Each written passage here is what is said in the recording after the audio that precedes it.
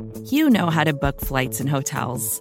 All you're missing is a tool to help you plan that unbelievable travel experience. That's why you need Viator. Book guided tours, excursions, and more in one place. There are over 300,000 travel experiences to choose from, so you can find something for everyone. And Viator offers free cancellation and 24/7 customer support for worry-free travel. Download the Viator app now and use code Viator10 for 10% off your first booking in the app. Find travel experiences for you. Do more with Viator.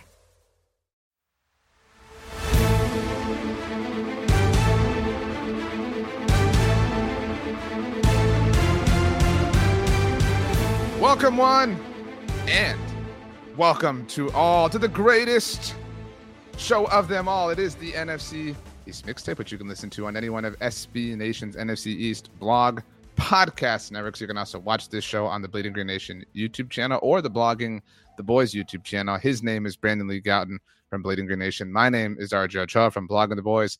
BLG, a little bit of a late resolution into the year, but I know that I have a tendency to speak very quickly. So I'm working on that, which is why I'm trying to let things marinate a little bit more. That's a good one, as I tried to do that too. The people who are on a 1.25 or 1.5 speed are like, did I turn this off? Did I go back? So yeah. That's definitely, it's hard because, you know, we love what we talk about. So we get so, excited and like eager to talk about it. So I think you lose that pacing because you're just so excited to get your point out. I do that, at least. I'll speak for myself. I trip over my words too. Before we start today's show, show's already started, but before we get into really division order, before we get into the meat of the episode, I have a couple things to present. Hold up. This is where you would ask me. So just to be clear, this is not NFC East related, because if it involves any NFC East team, it is, but it's not like division. It's not like, all right, now we're starting and we're going in division order and we're talking about everything. I hope this isn't a filibuster way to get the Eagles in first. It's more of a something we've talked about before on the show. All right, here, let me play you this clip from the Office Ladies podcast with Jenna Fisher and Angela from Pam and Angela. So Angela doesn't get a last name mention, only Jenna Fisher does. What's her last name again? I forget. Sorry, Angela. Anyway, I like the podcast a lot, but this is uncanny. Her last name is Kinsey. Angela Kinsey. Kinsey. That's what I thought. That's what you mean. That's what you thought. I hate when people do that. That's what I thought when they didn't offer that whatsoever. I knew it all along. This is where you ask me if I'm ready, and if I say no, it doesn't really change anything. So, are you ready? Okay, yes, you are. You ready? Here. Well, let me tell you, a scientist named Leah Boker, who was a researcher at University of Cologne's Social Cognition Center, did an experiment. That's a tongue twister. It is a tongue twister. Leah took German soccer fans and had them watch videos of their biggest rival, who is the Dutch soccer team, missing penalty kicks. And she tracked their response. Then she showed them videos of the German team succeeding at penalty kicks. And what Leah found was that viewers were happier watching the Dutch team fail than they were watching their own team. It's the most embarrassing thing you've ever done. Whoa. I'm really Interesting. Psychologically proven that it is more fun to watch your hated rival lose than it is, or it can be at least. What podcast speed do you have them backed up? Yeah, sorry. I've been turning that back down to 1. I have them at 1.5. I listen to everything at 1.5. Other than I'll go the occasional 2 if I'm trying to like finish a podcast where I don't really necessarily care what they're talking about anymore. But I don't want to turn it off in case there's something that I would be interested in. Yeah. So, I'll ramp it up to 2 if I have like 2 minutes left in the podcast sometimes. And I kind of just want to, I'm not even like really actively listening. I kind of just have it on, but mostly a 1.5. So that was number 1. I am a 1.25 person. I can't do the 1.5. It's too difficult. But so what Brandon is referencing, for those who aren't as pathetic as this mindset offers, now a year and it's science. It's not even now opinion. A year and change ago, we did a podcast with our buddies from the Birds and Boys podcast, KMS and Aiden. And you offered something that all 3 of us disagreed with you on. So not just me, not trolling or anything like that. Both of them, and Aiden is an Eagles fan, to be very clear, which is the whole premise of their show that we allegedly ripped off. But you told us ahead of the Cowboys-Eagles Christmas Eve game a year ago, where the Cowboys won, that you take more joy and satisfaction in the Cowboys losing than you do the Eagles winning, which was a weird thing to say. But I guess you have, I wouldn't even say two people, but some data collection that agrees with you.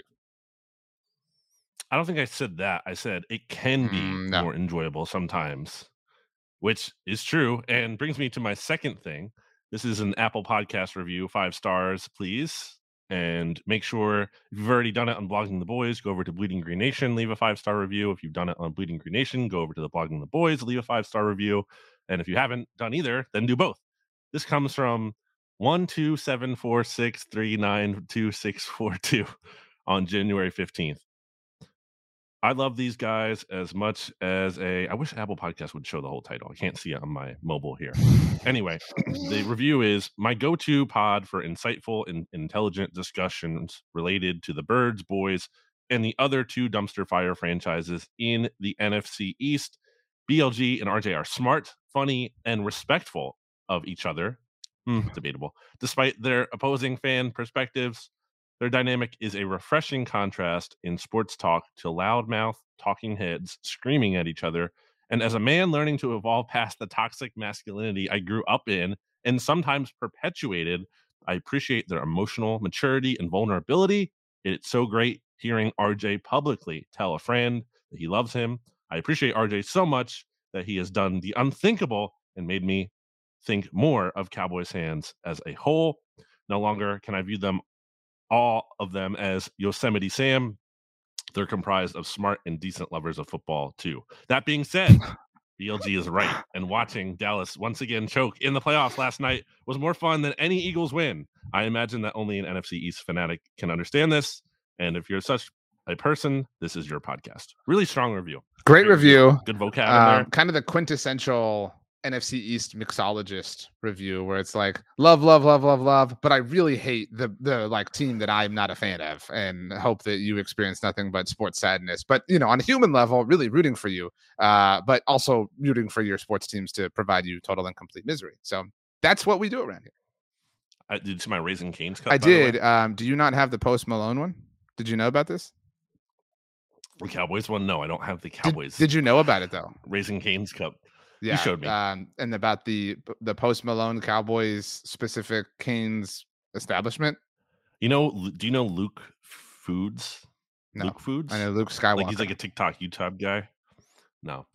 I was watching some of his reviews, and he went to Cane's recently, and it got me jonesing for Cane's. Also, he got one of these filled with cane sauce to dip everything in, like a whole cup, a whole soda cup. Okay. What is in yours? Strong. I did half tea, half lemonade. Arnold Palmer. Okay. That's fine. I think you got to go full sweet tea. Shout out to my friend from college, Allison. She taught me a hack with Cane's, and it's you get the sandwich. Some people, I think everybody orders like the box. You get the sandwich because you get 2 pieces of toast. You just take it apart. You get the same amount of chicken, and you get to sneak that second piece of bread in there, or third if you swap out the bread for coleslaw.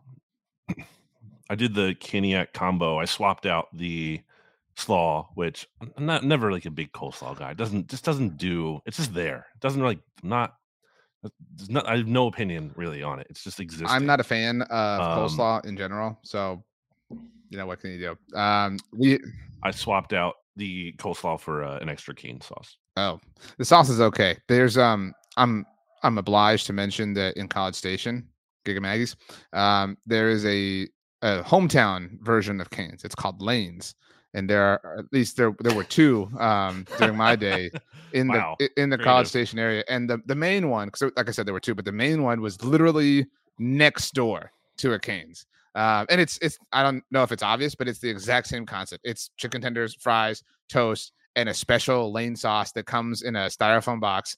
But it's it's a College Station thing, so most students and locals obviously prefer it. Support a local business. Nothing against Cane's or anything like that. But there were people, I had friends and classmates and whoever that preferred elements of each. So they would go to both because they were right next to one another, and they would say like, "Oh, well, I like the chicken better here, or the fries better, but the sauce here and the toast better, and whatever." And they would come up with their own amalgamation of things, and the tea and whatever the case may be. So that's the way things go.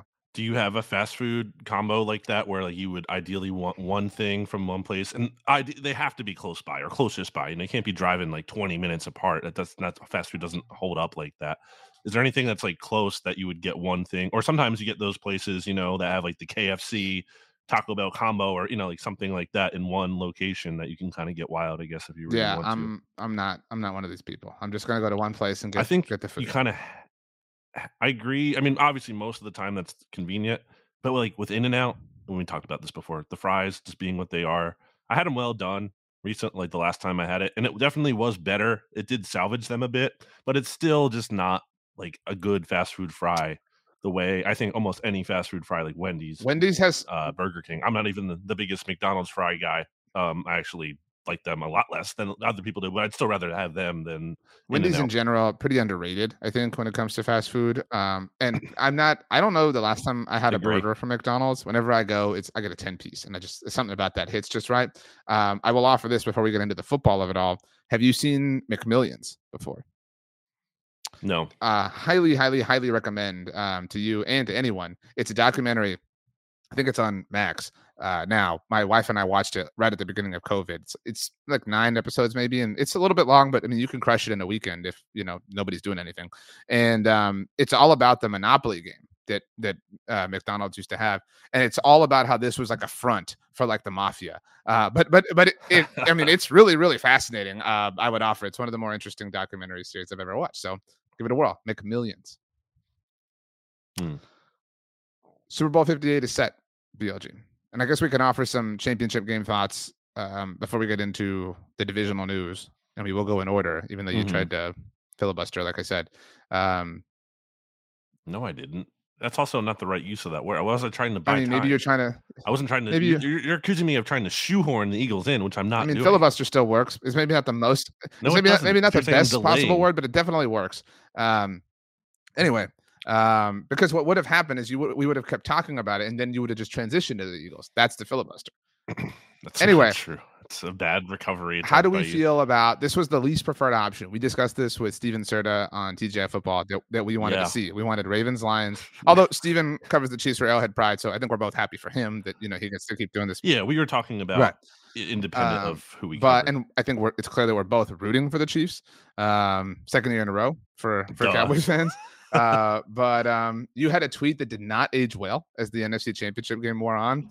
I heard it's not about aging well. It's just a joke. I heard from our buddy Stats about your tweet. I didn't say the 49ers weren't going to win the game. I heard from our buddy Stats. And I think we're both.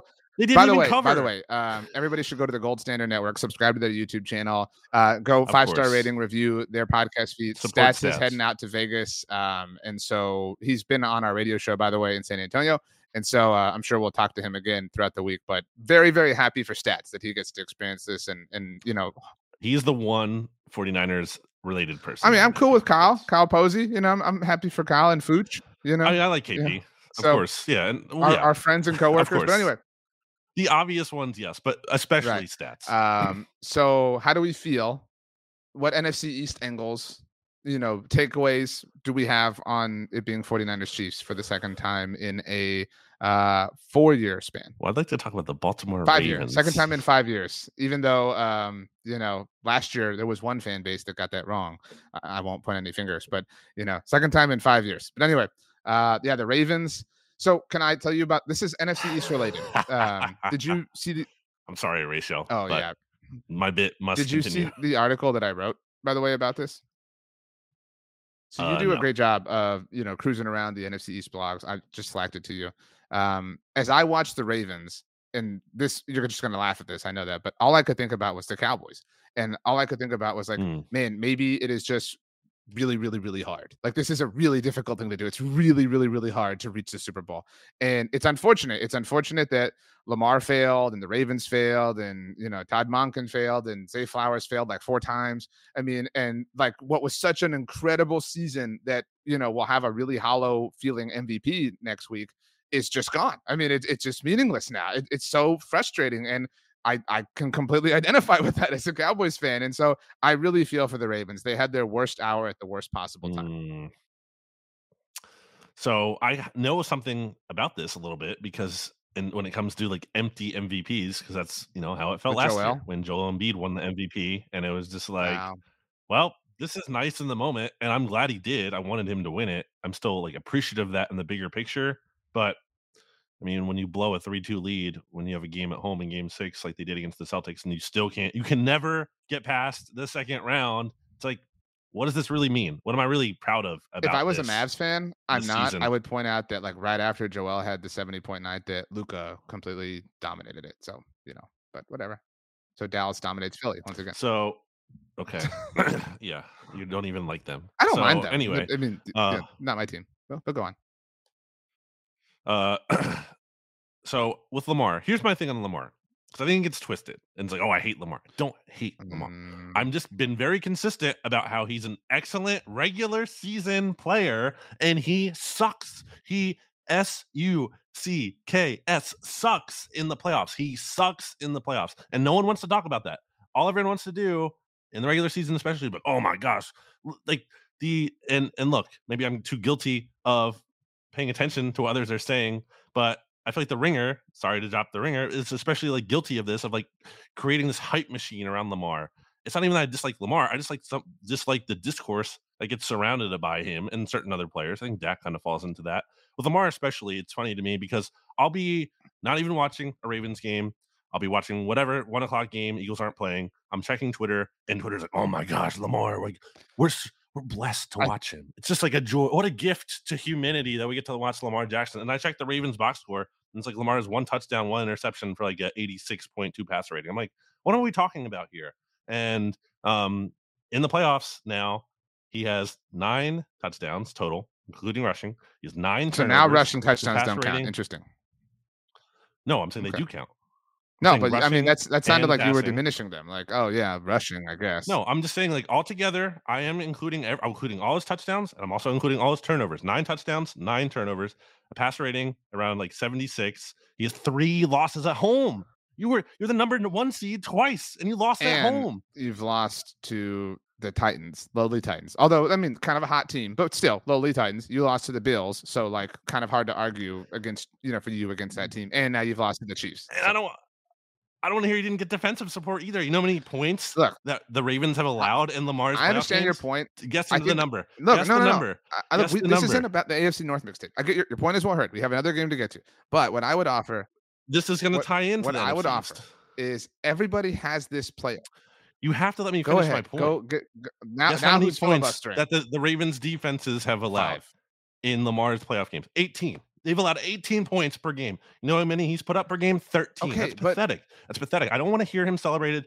The postseason matters. I agree with you, but like you have to apply whole context. Is it Lamar's fault that Zay Flowers had a meltdown and caused a fumble at the end zone? Like, no. Of course not. Is it his fault he threw an interception when he had a chance after that? Is it his fault they only put up 10 points at home? But as somebody who has hyped up Justin Herbert endlessly, Lamar has an incredible resume relative to Justin Herbert for a while. That's what I was going to say. Everybody has this person. Everybody has the quarterback who people hype up that they get annoyed about. And for a lot of people, it's Lamar Jackson. For a lot of people, it's Dak Prescott. For a lot of people, it's, I'm sure, Jalen Hurts. For a lot of people, it's Justin Herbert. Everybody has the thing that annoys. That's not the same thing. It's totally the same thing. Jalen Hurts has played well in the Super Bowl. Lamar Jackson can't even get to the championship. That's one of the 3 playoff games, 5 playoff games that Jalen Hurts has played. The only one that he has played well in. Granted, that matters. But they lost. Being able to see your quarterback play at a championship level. Kill Lamar for the interception. Jalen had the fumble that lost them the game.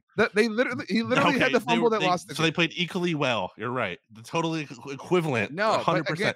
Here's the thing. Context. It could be true that Lamar had an MVP season, is amazing, rightfully deserves all sorts of praise, and was awful in a moment that really, really, really mattered. I mean, but consistently is awful in the playoffs. He was amazing the week before against Houston. He was incredible.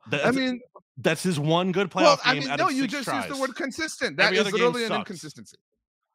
Out of 6 games are inevitable. That's his playoff track record, and it is not that different than Dak Prescott, who he celebrated so much in the regular season. By the way, and then now to be fair to Dak, he's been better than Lamar in the playoffs. The North will play the NFC East in 2024, so this is going to get squared away one way or another. I'm sure Lamar will be great in the regular season and beat the Eagles, and then do nothing in the playoffs. That was my point, though, and why I wrote the article. Like, it's it's not easy to be great in the regular season. Like, people throw that out like you just did. Like, oh, he'll just dominate the regular. Oh, he'll just dominate for 4 months. I'm not saying it's easy, but we also have No, to but factor it in. We can't just be like, oh, it Lamar's so factors in. awesome, and then not It's count worth the mentioning playoffs. that, like, this is a really hard thing to do. They failed. Criticize them all you want. I'm totally down with that. But, like, they're not these losers. He's not this choker But just because they had a bad playoff game in the AFC No. Championship game. But it's not just like, oh, they We have like, to get to went the NFC East. We have a whole nother game to get to. The with the NFC game, Chiefs. the NFC Championship game. Do you have a Chiefs take before we move on? I hope they win the Super Bowl. I know a lot of people have Chiefs fatigue. I don't love the Chiefs, but I don't hate them. I don't really care. They're almost at the point where it was with the Patriots for me. I know some people wanted the Rams to win that Super Bowl, Sean McVay's first one, where he had the lowest scoring output in Super Bowl history, because they didn't want to see the Patriots win again. But my thing was Patriots have won so much, this doesn't matter. This doesn't impact anything. That was why when Michael Irvin said he was rooting for the Eagles against the Patriots, that is the one thing I will never. He wasn't alone in that. There were some Cowboys fans because at the time New England only had 5 Super Bowls, so a lot of people were like, Eagles fans don't want to hear that. Fans don't want. I mean, I'm just contextualizing it. At the time, New England had 5, and Pittsburgh had 6. They were the first to 6, and Dallas obviously has 5. So a lot of people were like, "Well, I don't want New England to pass the Cowboys." So what? Not beyond the fact that it doesn't really mean anything, and beyond the fact that Pittsburgh already did. You can always pass them again. You can't undo a team winning a Super Bowl. You should never, ever, ever, ever, ever want that. So those are my 2 cents. But anyway. AFC Championship game. My point with that was that no one agrees with that. Pretty much. Eagles fans don't want them rooting for them. You don't want them rooting for them. Yeah. The NFC Championship game. The Brock Purdy discourse is on a whole different level. This is the most obnoxious conversation that anybody has ever anywhere on the internet or otherwise. Luck is part of winning a championship, and look, the 49ers had bad luck last year, obviously, when they played the Eagles. Do you want to tell everyone what your tweet was that aged poorly, or do you want me to? Maybe it's not even. How did it age poorly? It's just a joke. I didn't say the 49ers are definitely losing this game. The tweet was, oh wow, the 49ers would be at 49-0 on the Lions right now if Brock Purdy wasn't hurt. It's a commentary on how whiny they were, and it was like, oh, how could they possibly lose a game unless Brock Purdy said, hurt? You know what? That is kind of a fair thing to be upset about. You never once said that, and they proved that with their quarterback, he can make plays to help them win the game. I don't think I never. You never ever once said, because I would actually respect that you were committed. Well, I'm saying it now. It's unfortunate. Well, now you're saying it because now you have to say it. They called you out. I've said it before. This is a weird thing to because you don't like it. It's weird. Gripe about. Interesting. I understand. Obviously, I can put I'm a very empathetic person, believe it or not. I can put myself in the shoes of the Eagles being in that spot and me not being happy about it. But you know me, I don't just praise the Eagles no matter what. If the Eagles were acting like the 49ers did after they lost a championship game, I would not feel good about that. I would not be like, this is like justified. The way they complained about the field time, and I feel good about this. That was totally different, though. That is not the same thing. It's not the same thing at all. The pot and the kettle. It's not the same thing. In the immediate aftermath of the game, they were nothing but grateful and graceful, whatever the word is, to the Chiefs. James Bradbury took full accountability for the penalty. There was no the field. It said multiple times if they would have won, they would have, if the game had. Who said that? Brandon Graham. Did not. Brandon Graham had one of the biggest loser energy comments about the whole thing. Okay. Why don't you put first of all, you have to understand the context of Brandon Graham literally just talks trash all the time. That's just who he is. We have to Debo talks trash all the time, but it's not okay. Brandon Ayuk talks trash all the time. Well, it wasn't just Debo. It was the whole team. It was the whole team. They cashed all the checks they wrote. They talked a lot of crap about the Eagles. They went to Philadelphia. They blasted them in the regular season. I mean, granted, Big Dom helped out. And then they won the NFC. And they almost threw it away. It was really funny when they were down 24-7. But do you think put yourself in your own shoes pre-2017. Do you think Lions fans are grateful to have experienced this? Or are they like, oh no, the pain is way too much. I wish, No, I mean, it's not a serious question, but you get my point. Well, my serious answer to your non-serious question is that I've said this before. No one is ever like, oh, I'm so glad we lost and didn't get that. No one ever says that. No one's like, I'm glad we didn't get to the championship game. That's not a real thing. No one ever feels that way. It's easy to say that in the moment. It's like a coping mechanism, a part of grief, bargaining. That's a stage of grief. It's bargaining. But I don't buy that. My friend Alex is a big Lions fan. I probably brought him up before. He was enjoying this ride. He was Like every step of the way, he was not expecting the Lions to win the Super Bowl. So he was just like, hey, whenever, like, this is great. And if it ends, it ends. Oh, well. But yeah, obviously it's heartbreaking. But I do think Lions fans are happy they saw it. Come on. Like, to not see a playoff win in whatever 32 years since 1991. Yeah. It's worth it. What's your take on the Dan Campbell thing? Getting too much blame. I'm not saying he was perfect, but I think and obviously the biggest mistake is the end of game. Shouldn't have run the ball there. That was an insane decision, I think. And if you are going to run it, you can't call We power ranked the decisions on Monday Football Monday. I heard that. That's the most egregious one. That's the most egregious. I think the second most egregious is not going for the field goal. I'm sorry, kicking the field goal at the end of the first half. Because if you're going to be this dude, be it the whole way through. That's tough. I think that's a little bit tougher because you can go up guaranteed 3 possessions is a big deal. Then why turn it down twice when you have the opportunity in the second half? Yeah, I mean, again, that's what I'm saying. Like those are conflicting ideologies. That's why I have a problem with them. But I'm mad about the discourse being like they lost the game because he was aggressive and goes for it on fourth down. When in reality, like again, as JP talked about, the bigger issue, like the drops and a deep interception turning into a touchdown. Yeah, basically, like that's where I think we're unfair, positively and negatively, to people like Lamar Jackson and Brock Purdy. Lamar, it's just he lost the playoff game when it's like, well, Zay Flowers like completely melted down. That's one moment. Granted, Lamar failed in many others. And with Brock Purdy, it's like, yeah, Brock is awesome. Brock is clutch. Brock is whatever. You're right. Brock is totally responsible for the Jahmyr Gibbs fumble, for the Josh Reynolds drop, for the crazy Brandon Ayuk 51-yard reception that actually hit a Lions defender in the face. Right? Like we don't have to just pick one moment and extrapolate it and it be the take. But go Chiefs. It's really the main takeaway. I mean, the quarterbacks get paid a lot of money for a reason. They get paid a lot of money you can't pay, and this applies to Jalen Hurts too when people want to defend him. And I'm not saying it's all on Hurts, but it can't be like I think people want to treat quarterback like, oh, it's a small factor. Like it's a tiny factor. No, it's a significant factor. When you pay a guy $250 million, it's a significant factor. It's not significant factor. I don't know if you saw this since we started. The Pittsburgh Steelers are hiring Arthur Smith to be their offensive coordinator. Yeah. That is I'm glad the Eagles didn't. Well, let's get into new coordinators, things like that. Let's take a very quick break. Brandon, say we're going to break. We're going to break. Another day is here, and you're ready for it. What to wear? Check. Breakfast, lunch, and dinner? Check. Planning for what's next and how to save for it? That's where Bank of America can help. For your financial to-dos, Bank of America has experts ready to help get you closer to your goals.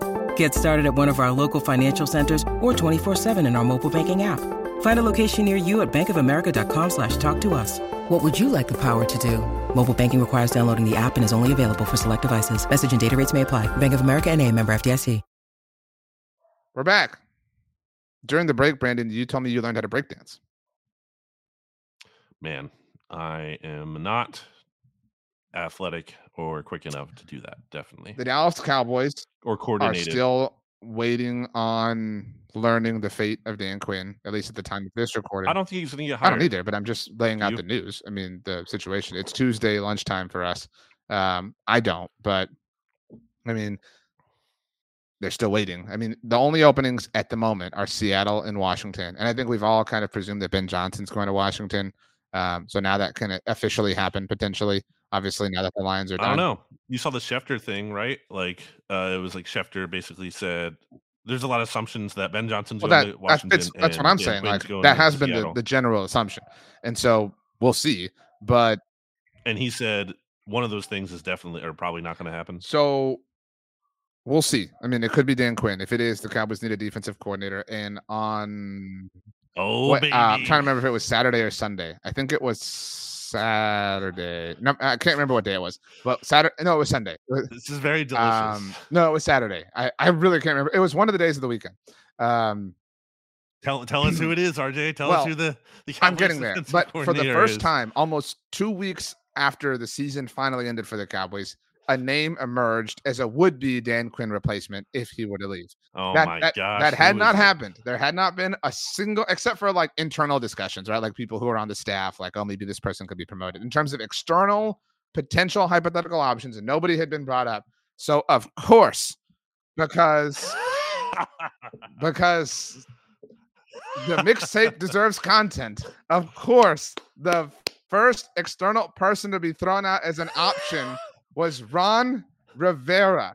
That's right. Who, I mean, I'm gonna still trash. I mean, I have been extremely and extraordinarily consistent about this. I think you would support that. Yeah. From really day one of the course. mixtape. I've trashed and trashed and trashed and trashed. I've mentioned how I think there's now 5 teams who have won a division with a sub 500 record. I think counting last year's Bucks, maybe 6 now. But either way, it's a handful, so to speak. Ron Rivera has been the head coach of 2 of them. Like he's I think those are 2 of his 4 division titles. I mean, like he is the luckiest coach literally in NFL history in that respect. Yes, the Commanders defense was kind of nice 2 years ago, but as I talked about last week when he was mentioned as an Eagles candidate for defensive coordinator, last year they were really bad. And you brought up rightfully and fairly in the name of all context that they kind of punted on the season, obviously trading away Chase Young and Montez Sweat. Right. But on the whole, their entire time since 2020 when he took over, they ranked 16th in EPA per play as a defense. 16th, like completely and totally average. This just feels like an underwhelming Cowboys. Well, let's just get the leader of men, the guy who people know, blah, blah, blah.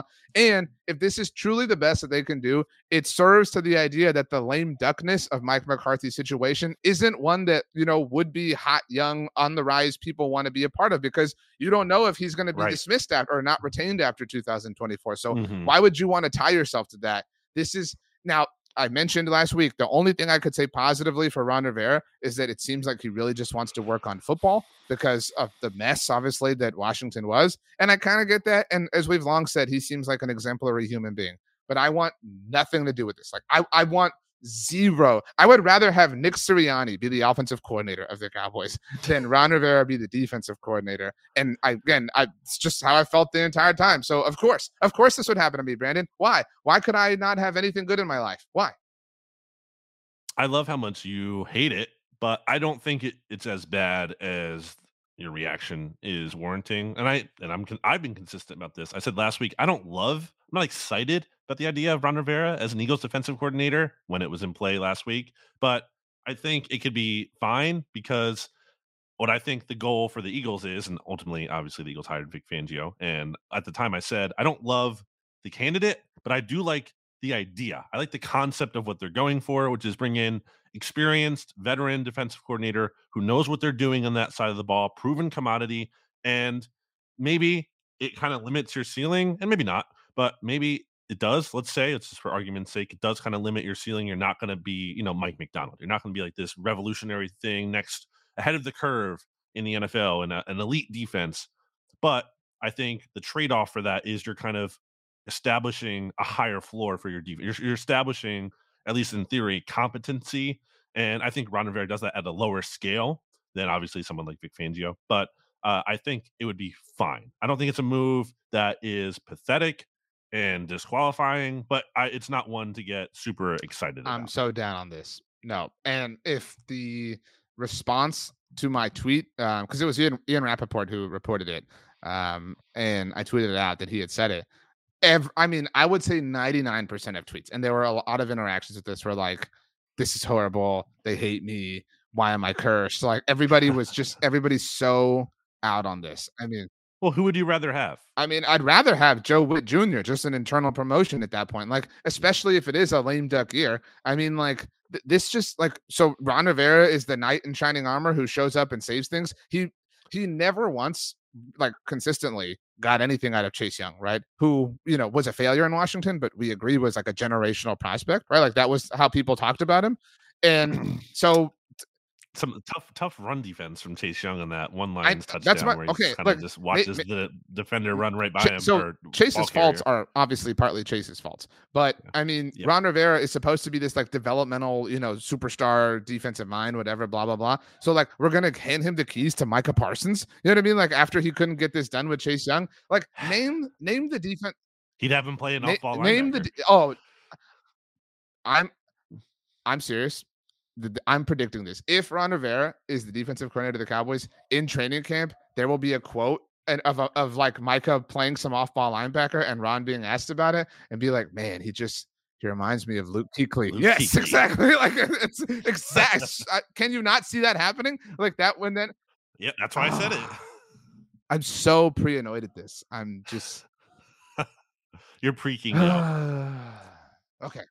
But you would rather have Dan Quinn than Ron Which Rivera, is because not you've saying been on a the lot. record saying I you don't. mean, Yeah, you don't want Dan no, Quinn and back. that's like some people are like, "Oh, but you don't want Dan Quinn and you don't want Ron Rivera. So what do you want to do?" I don't know. Maybe there are more than 2 human beings on the face of the earth. Like maybe we could possibly look somewhere else other than these 2 dudes.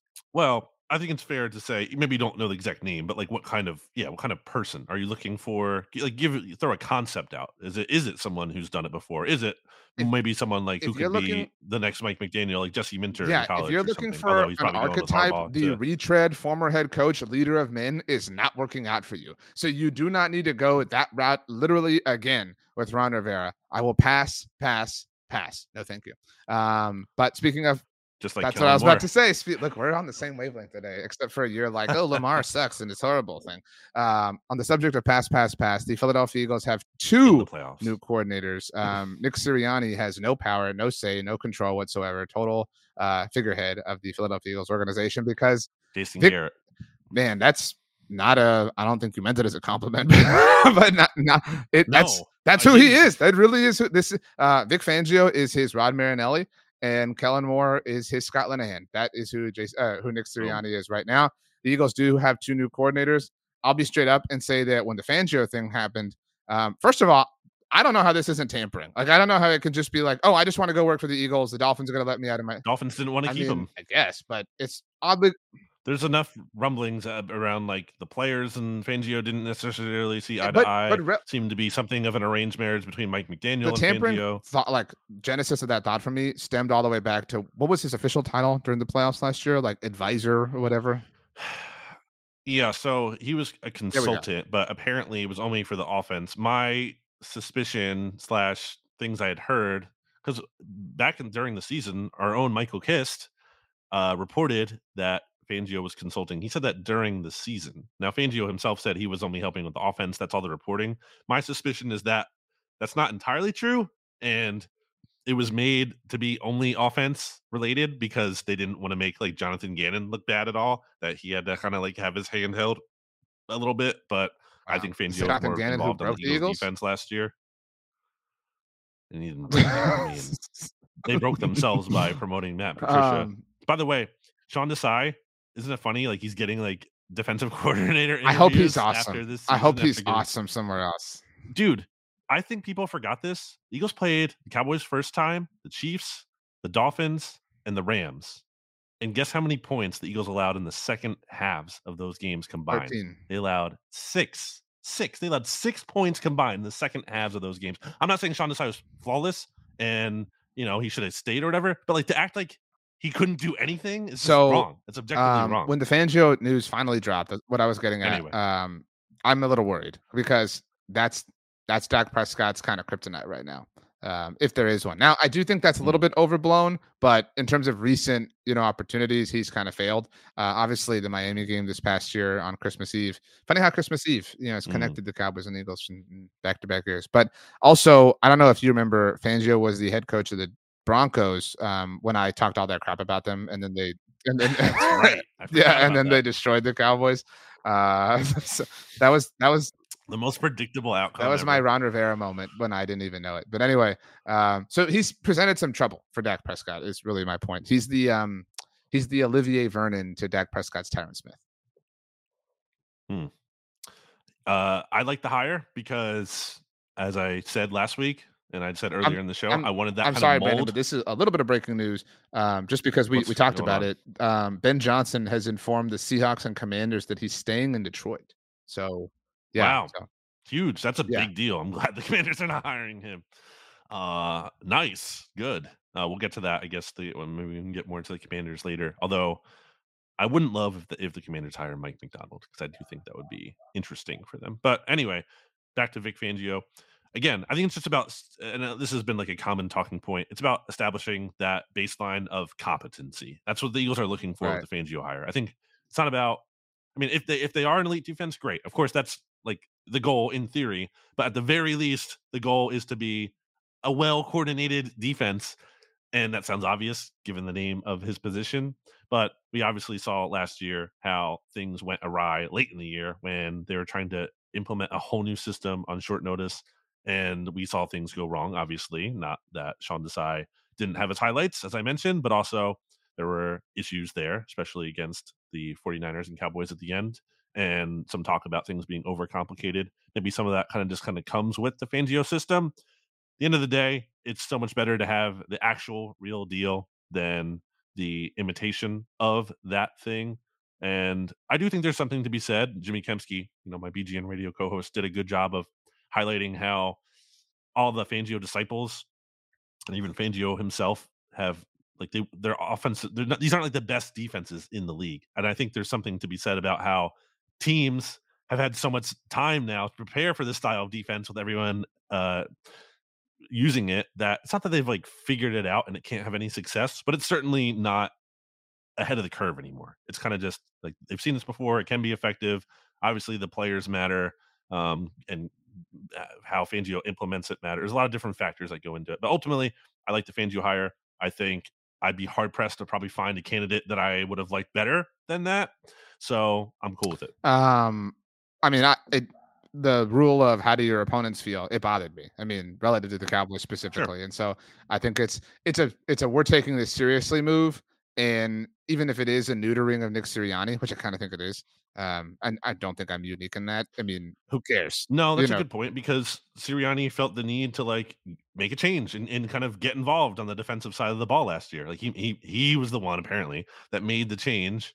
So now it's kind of just hands off, total hands off. Vic Fangio runs the defense. That's over under for a number for times that Nick Sirianni is seen at a Phillies game this spring/summer. 3.5. Well, Vic Fangio is a big Phillies fan. I know he's from the area or has family, or whatever. But I'm talking Nick Sirianni. But he's specifically a big Phillies fan too. He's not a Sixers fan or something. That's his team, the Phillies. I can't speak to what he isn't a fan of, but he's been on the record. There's an Athletic interview where he talks about. So then Phillies. he hates the Astros because we beat you in the World Series. Okay. Kellen. I don't know about Sirianni at a Phillies game. I don't know. My whole point was I do think this is an offseason of playing glow for Sirianni, and I think he might need that. I'm not saying he's gonna hole up, but I don't think he was high profile last year. I don't think he was everywhere. He wasn't on a Johnny Manziel Heisman Trophy tour. No. Anyway, Kellen Moore, the real coordinator of intrigue.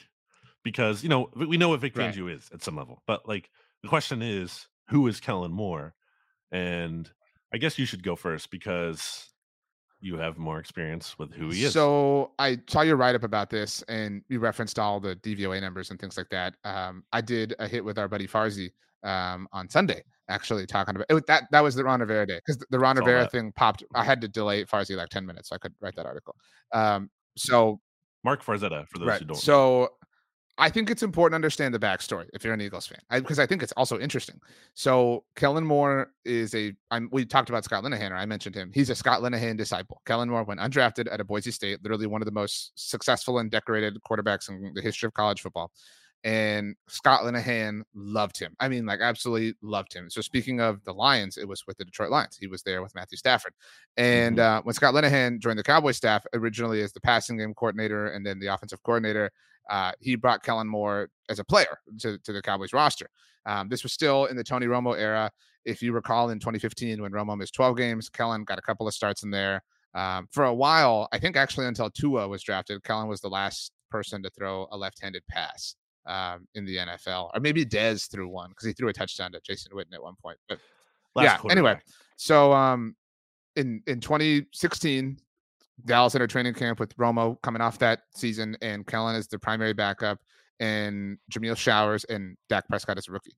And Kellen broke his ankle, and that during training camp, and that vaulted Dak to QB2. Obviously, Romo got hurt, and Romo never got the job back. And so Kellen never really, got anywhere close. But then in 2017, and again, I think all this context is interesting. Kellen was Dak's backup, and the Cowboys had Cooper Rush as then an undrafted free agent rookie, and Cooper beat out Kellen Moore in the preseason. And so Cooper Rush entered, 2017 as Dak Prescott's primary backup, and Kellen was just kind of hanging out on the practice squad because the Cowboys really valued what he brought from a game breakdown standpoint and things like that. And everybody used to hate Kellen Moore because the people were like, why are you keeping this dude on the practice squad? Why are you burning this spot? It wasn't until The Eagles, I don't know if you knew this, reportedly wanted to sign Blake Jarwin off of the Cowboys practice squad. That Dallas actually, at that point, Kellen was on the roster. They had to finally just cut Kellen outright to save Blake Jarwin. They promoted him. And incidentally, Philly would go on to draft Dallas Goedert as a result of all that. And that pushed Kellen into the coaching profession. So he wound up coaching not just Dak Prescott, who had beat him out, but Cooper Rush. And that has always, as I look back on it, kind of clouded how we've been able to evaluate Kellen, because it's a weird thing that he had to coach not just one, but two quarterbacks who literally beat him, right? Like that, like how many situations in the NFL can you look at where that's the case? Right. Humbling. And so in 2018, he was the team's quarterback coach. And in 2019 was when Dak really kind of took off as a passer. It was a real different kind of break point for him. And a lot of people have attributed that to what John Kitna offered as his quarterback's coach that season. Somebody who really worked on the fundamentals. Something Farzi asked me was, can Kellen Moore develop Jalen Hurts? And what I told him was, he's never really done that. I mean, like when he got his hands on Dak Prescott as the OC, I mean, Dak was already a well-established NFL quarterback. And obviously Justin Herbert last year, same sort of thing. But I mean, Kellen is, the kind of classic early 2000s college football, want to throw the ball a million times, score a million points. And I know you remember Mike McCarthy's quote at the Combine a year ago, where he said that Kellen just wanted to light up the scoreboard and he wanted to run the ball and everybody focused on that. I've said before, and this just works out that Kellen's now the Eagles offensive coordinator. I think McCarthy was right. I mean, he was proven right. He coordinated a more efficient offense. Now they crashed and burned obviously in the playoffs, but and Kellen flamed out with the Chargers, and it's a 1 year sample size, but in the year since, we saw the best season ever from Dak Prescott, and we saw Justin Herbert really inhibited. So it doesn't necessarily suggest that Kellen is an answer to anything, but obviously that could change. I think that's the case for concern for sure, and I did highlight that. That's the one thing I'm like, well.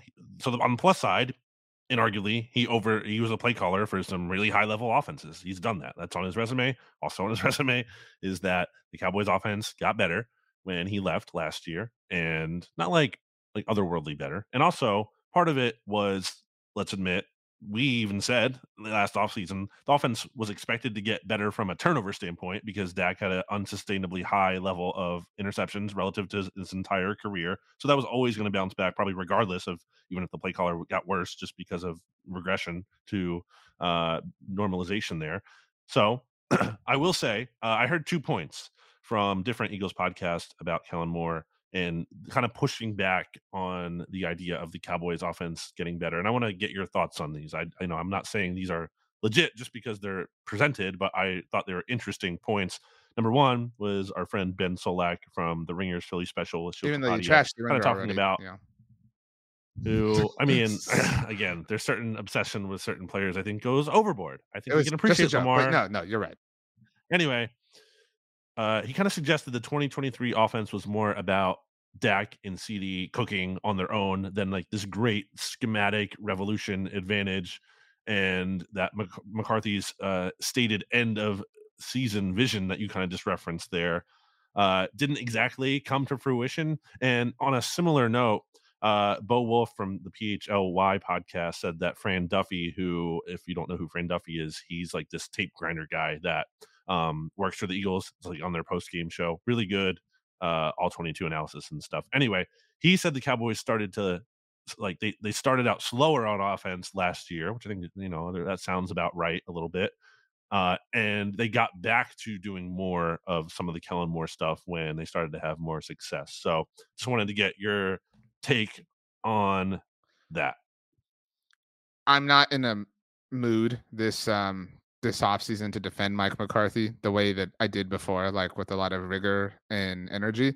But man, I mean, it's amazing the lengths that people will go to just completely discredit him. Like to be like, oh, nothing good that happened in 2023 to the Cowboys offense was a result of Mike McCarthy. Like nothing whatsoever. And the only good things that happened were because they did the Kellen stuff. I don't think that's what they were saying, to be clear. It's a generalization. I think their point was Kellen Moore still had influence there. How could he not? Like, I mean, he was their coordinator for 4 seasons. Although obviously in 2020, Dak missed a lot of time. I think one of the more important things that happened to the Cowboys, and I think this helped Dak and CD, there was this big story that Yahoo Sports did at training camp about how McCarthy was so insistent on the Cowboys wide receivers understanding the timing of Dak Prescott's feet and his leg work. because it was that lack of understanding or that lack of everyone being on the same page that led to a lot of tip balls and things like that. Because a half second here, a half second there, you're a half second early, half second late. I mean, that can affect a tip ball or whatever the case may be. And so that came from Mike McCarthy. And I know that nobody likes to give him credit for anything, but like he does have a history of developing quarterbacks, not just Aaron Rodgers and Dak Prescott, but Matt Flynn played really well. I mean, he got the best out of Cooper Rush more than Kellen Moore ever did. And so, I mean, I'm not trying to sit here and say that Kellen Moore is trash, but I do think that Kellen is somebody who I want to be also very clear. I was upset when the Cowboys, I wasn't upset, but I thought it was the incorrect decision. Although I did couch that by saying you have to see who Mike McCarthy is as a play caller, which I know you understood. Yeah. Also, by the way, that decision was announced as the Eagles won the NFC last year. So a lot of like weird symmetry and, parallels happening here. But Kellen wanted his foot on the gas all the time. And that sounds like a good thing, but I somewhat understand what Mike McCarthy was saying about how like sometimes you've got to turn. Like it's not a straight race. You know what I mean? It's not a sprint race in F1. It's a track and it's a course, and you have to be able to kind of adjust. And we never really saw that from Kellen. And we did see in 2021 and 2022 specifically, their offense is faded down the stretch. And it just it never held. And so I fully unlike last year, I fully believe that that there will be some successes, but we have not seen Kellen Moore kind of go wire to wire with a great year as an offensive coordinator so far. But he's very, very, very young, obviously. Yeah, and that's another part of it. And look, it can't be lost that the Eagles interviewed Kellen Moore for their head coaching position when they hired Nick Sirianni. So, I don't think that's not a factor in terms of if it's clear that, hey, offense is cooking. Hey, like we like what we have going on defense. Head coach isn't really giving us much or is actually a detriment. I don't think it's that crazy. They'd be like, oh, we're just going to make Kellen Moore head coach and we can retain a lot of what we have here. So I definitely don't think that's like the plan A. Obviously, that's not like what you're hoping to do, but I don't think that's not a plan C or whatever. It's some kind of backup plan. So ultimately, I like this better than Cliff Kingsbury. I didn't want Cliff. Gerard Johnson, I'm intrigued by. I think he might have a bright future, but he's like, you fired Brian Johnson, who barely had a lot of experience as a play caller, to hire Gerard Johnson, who's literally never done it. Like that just didn't seem like a realistic move to me, especially if you're putting the emphasis on win now. So again, I don't think like Kellen Moore is a A+ slam dunk hire, but I do like how he has at a very basic level been part of some very elite top of the league offenses. And I think that offers some reason for the last thing I would offer on this whole subject, and then we can touch on the Giants and Commanders, but Kellen is only 35. I mean, so he's incredibly young. I mean, like consider that, Brian Johnson, who we'll talk about in a moment, is 37. I mean, so you know what I mean? Like it's I would say an overwhelming majority of Kellen's NFL future is still in front of him. And maybe his age has worked against him, but he's interviewed for a lot of NFL head coaching jobs and not been chosen. Even in the middle of when when his stock was higher, so to speak, right? Because his stock's kind of low right now, just in terms of his short career. But he even interviewed for the job that went to Nick Sirianni. I mean, when the Eagles were moving on or had moved. I said that.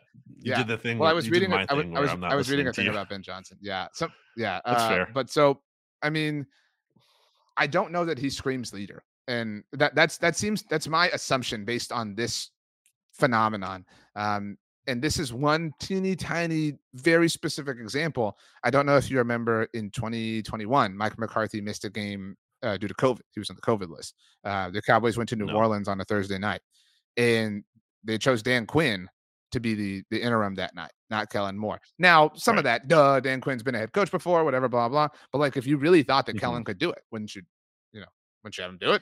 Well, the Chargers also didn't do that too, right? Just like when they fired Brandon Staley.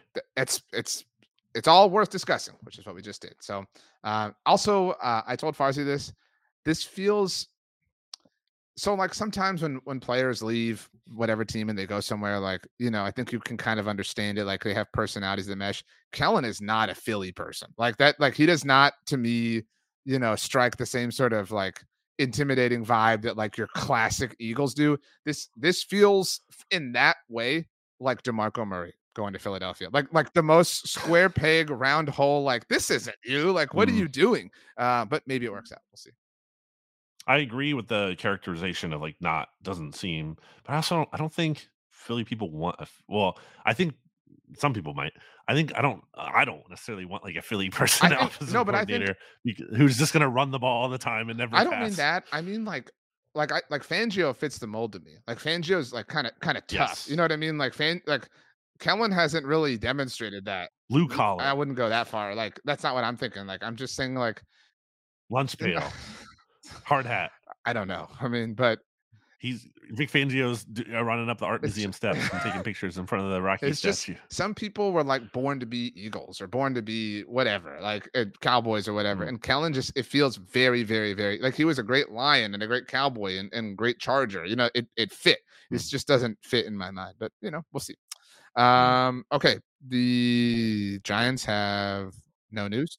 I want to give a plug real quick to bloggingtheboys.com, which Danny has an Fanta. article titled "Why the Eagles Should Love What They're Getting in Former Cowboys offensive coordinator." It's worth Kellen Moore. contextualizing, and the Blog on the Boys audience knows this. Danny is not a big Mike McCarthy fan, and so he's kind of long held serve that Kellen was the real bones behind the operation. Not to call out Danny, I'm just if you want the full context, I think that matters.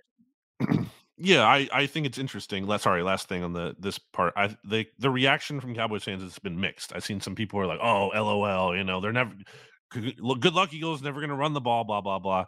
And then other people are like, "I don't know, this might be a good hire for him." So I think it's interesting how the reaction. I'm not mixed. LOL, but I'm definitely in no way phased. I mean, so Okay. It's also worth mentioning the Cowboys really stifled Kellen Moore's offense the one time they faced him, which was early this season. But I don't think there's any Giants. Nothing going on. Still looking for. Oh, what was the Kayvon Thibodeau thing you shared? He said something to the effect of that. They really should have paid Saquon first, which he did include in there. No disrespect to Daniel Jones, but I mean, come on. Like, if you're being like, actually, we should have paid the running back first, then maybe that's not the most glowing review of your quarterback.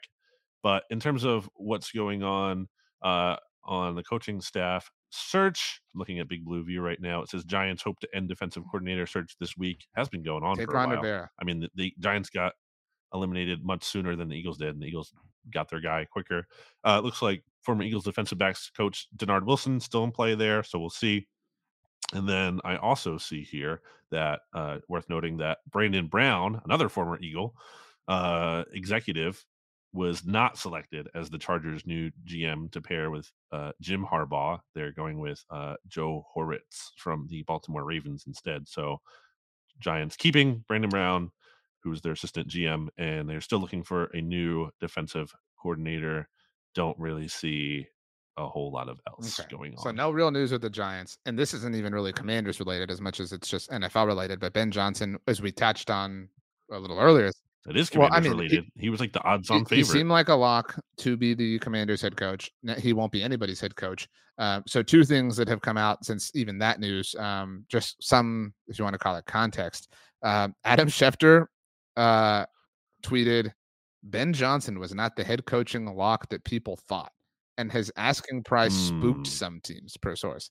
That feels, is that like, am I weird for thinking that's a little un-Schefter like unprofessional? Like that seems a little bit like shade. Like, like to be like, he wasn't the lock you idiots thought. He, you know what I mean? Like, I think that's probably coming from, Josh Harris or whatever, his like the Commanders camp of like, because Commanders fans are gonna be like, well, why didn't we hire Ben Johnson? And it's gonna be like, well, actually, he didn't actually interview that well, and he was asking for a lot of money. He thought he was a little too report big ever for his on britches. the money was it? I think it was Justina Anderson who reported that he wanted something like $15 million per year. That was the only. He should ask for that. He has a lot of leverage. People want him in theory. So, but I guess not. But honestly, that shouldn't matter. Like, coaching salaries don't count against the salary cap. No fan should care. No fan should ever be like, well, he was asking for too much money. No, who cares? If the coach wants $100 million and he's a great coach, give it. Like, there's no salary cap. Spend whatever it takes. Somebody whose work we respect, Nikki Jumpvala. I know we're still waiting to make sure that that's the correct pronunciation. Apologies if it's not. Who covers the Commanders for the Washington Post. She tweeted out 15 minutes ago for you and I. She quoted her own tweet that Ben Johnson was staying in Detroit, but then she said, Ben Johnson informed the Commanders and Seahawks today, the reason I'm told He wants to win a Super Bowl. Wow. So that's a good reason. I mean, what a novel concept. I mean, and Ben Johnson's really young. He's going to have another opportunity, So now that they're not going to get Ben Johnson, who do you not Mike want McDonald. the Commanders to hire? I already said that. Yeah, I don't want them to hire Mike McDonald. That's the worst case scenario at this point. There's just, I mean, not that I know or suspect that he's an amazing head coach, but he's been in an organization where there is good coaching, so he has some kind of background like that, and not even just the Ravens, but also obviously being around Jim Harbaugh as well. So he kind of knows what good coaching looks like at some level, and the fact that they do have this defensive, I don't know if it's just the scheme or the mindset or whatever. They have something going on defensively there, and obviously there's part of that's the Ravens are talented, but there's something going on there where it does seem to be like maybe they're on the NFL's next trend defensively. They're where Vic Fangio was years ago here. So yeah, I don't love that vision. Obviously, it would then really matter who they would get as their offensive coordinator. That would be a big factor after that, and I don't know exactly who that might be off the top of my head, like who's a natural pairing at this point. I mean, maybe it'd be Brian Johnson. I hope they take Dan Quinn. That's my U.S. worst case scenario. Best case, they take Dan Quinn because he's gone from the Cowboys, although that would lead to Ron Rivera potentially, so whatever. But then that also, in my mind, look, to be very clear, I think highly of Dan Quinn, the human being, much like Ron Rivera. So I don't mean to just like trash him, whatever. But that also it like keeps that as 2 easy dubs for the Cowboys. So, or at least you're not like scared about things being totally different. I almost think they can't make that higher because like how is that different? No, I agree with you. To your point, like I think they need somebody. Like, how old is Mike McDonald? What's his exact age?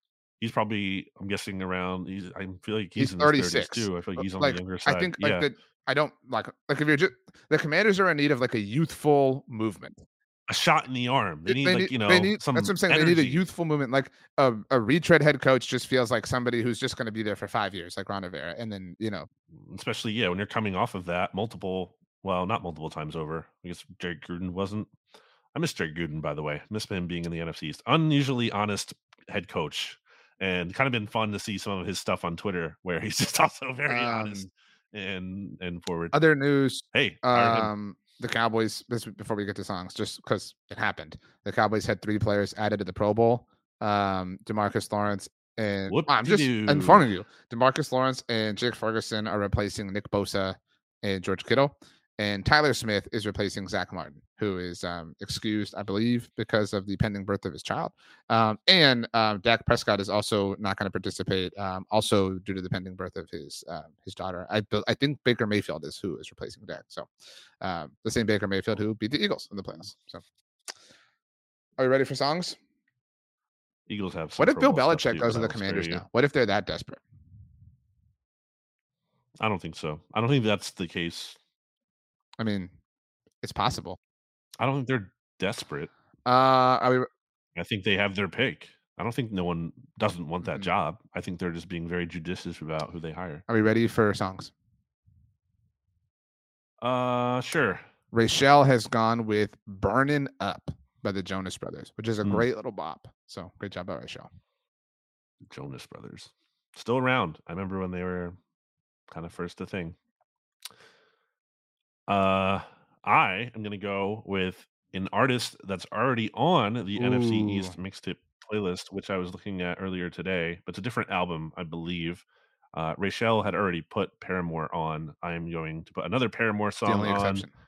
I'm going to go with All I Wanted. All I Wanted Was You is the lyric. Okay, so putting it on right now. But the song is called All I Wanted. Why? It's an album closer, I believe, from the album Brand New Eyes. Why? I love a final song on an album. Once upon a time, for you youngins, the order of songs on an album was important. It was, it made the experience. So that's the only way I listen to music most of the time is like an album. I listen to albums front to back most of the time. I don't listen to just playlist or. So sorry, I don't listen to the NFC East Mixtape playlist typically. That's not how I listen to music. I'm going with a song from one of my favorite albums of all time. In fact, I don't know the album name off the top of my head. Let me make sure. That's high praise. I mean, I'm not like a music connoisseur. Like I don't have the highest level of, knowledge on it. It is from One Republic's Native album. Now, One Republic, I remember a long time ago in the LimeWire Kazaa days when you would download your own music and then you would LimeWire. import it into, whatever. What are you talking about? Whatever, You whatever you use, like whether you had iTunes at the time, you could adjust, like the title, you could change it. You know what I'm talking about? Like you could, whatever, because sometimes they had weird titles or whatever.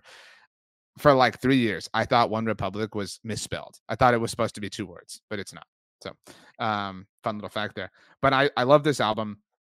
And at some point, I'll probably put the song I Lived on here. That's a great song, kind of like a great life anthem. But going with the song, it's 10th on the deluxe edition. So not quite the end. I'm almost a little bit past halfway through. It's called Something I Need. And it's a great kind of, I don't know what the version, like the movie version of a bridge is called, like the part of a movie that would be like the equivalent of the bridge of a song.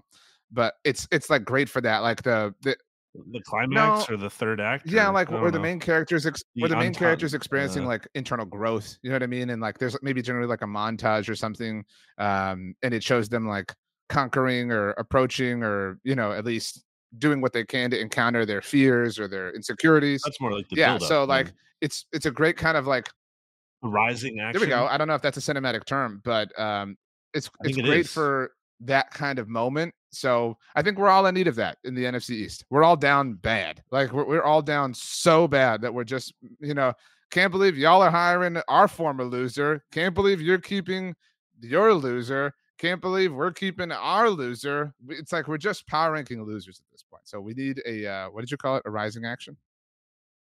Yeah, I'm looking up like the different terms. Like a 3-act kind of structure is typically the way it goes. It goes exposition, to start, conflict, rising action, climax, falling action, resolution. By the way, Nikki also has a tweet. This is now about an hour and a half ago in terms of real time for you and I, of Dan Quinn. It looks like, this is my assumption, going through airport security on his way out seemingly of Washington, because she tweeted, so Dan Quinn's interview with the Commanders is clearly done. I got to give Dan some props because he's still wearing the suit. I think a lot of people would have changed and maybe thrown on like some sweats or something like that to be more comfortable for the plane, but he's still got the tie and everything. So I mean, he's a 50-year-old man, right? That's just not the most comfortable gear to fly in. You know what I mean? I agree, but I don't know. Sometimes you have to dress for success at all times, I guess. I don't know. I don't really subscribe to that. One Republic, same group that does apologize, right? It's too late to apologize. I never understood. Help me. Maybe I'm being obtuse, if you will, but I never understood the difference between their version of the song and then the Timbaland version that was actually, it's credited to him, Timbaland, Apologize, featuring One Republic. I felt like it's pretty much the same song, although the other one, you could kind of hear him go like, yeah, or something. Like it's like very subtle. And I feel like there are songs out there where there's like remixes, but it's not really that different.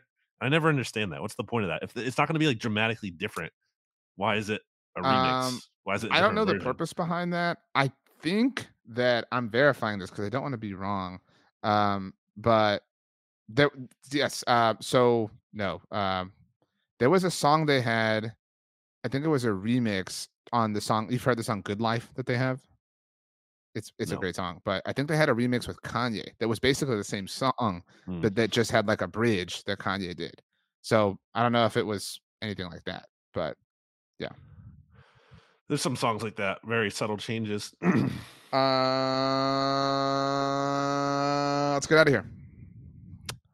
As we do. It's a good episode. Yeah, it was really touched on a lot of things. Really strong episode. As we leave. What are we going to do next week? I don't know. I'll be in Las Vegas for the Super Bowl. So yeah. Well, we have to figure that out then. Yeah, we'll figure something out. Something will get done. As we leave. Should we hear from the Super? So I think the idea I said to you, we should hear from the Super Bowl people. That would be our people. Stats. Yeah, Stats is gonna. Oh, actually, I guess I should tell you here. Stats is gonna be there. So like once again, everyone subscribe to the Gold Standard Network. Stats. I don't know that he's gonna sleep next week, but I'm gonna get to meet Stats in person. Can you punch him in the face. How tall do you think he is? I mean, I know you're 6'5", but like, how tall do you think Stats is? Because in my head, he's very tall. I think he's a tall person. I don't think he's tiny. Yeah, I think I'm 5'10". So do you think I'm taller than him, or same height? I think he's taller. That's my assumption too. But I don't know why. I'm guessing he's like 6 foot, but like not like a fake 6 foot, like a real 6 foot. Yeah, like you're not like these guys who are like 5'11". Right. Well, kind of like how you're like barely 6'5", way. similar sort of thing. I am verified 6 foot. Okay, we'll put together some kind of plan. But everybody check out the Gold Standard Network. And Brandon, as we leave, why don't you tell us something or someone who for them, someone who for them it is too late to apologize. Oh my gosh. Wow, dramatic ending. The ref from the 2011 season NFC Championship game featuring the Giants and the 49ers, where Ahmad Bradshaw fumbled the ball clearly, and the ref blew the quickest whistle of all time to negate that fumble. And they were like, oh, we can't challenge this because they blew the whistle, even though it was incredibly clear that was a fumble. And the 49ers recovered, and they should have won that championship game. The Giants haven't won the Super Bowl. So it's very much too late for that person to apologize.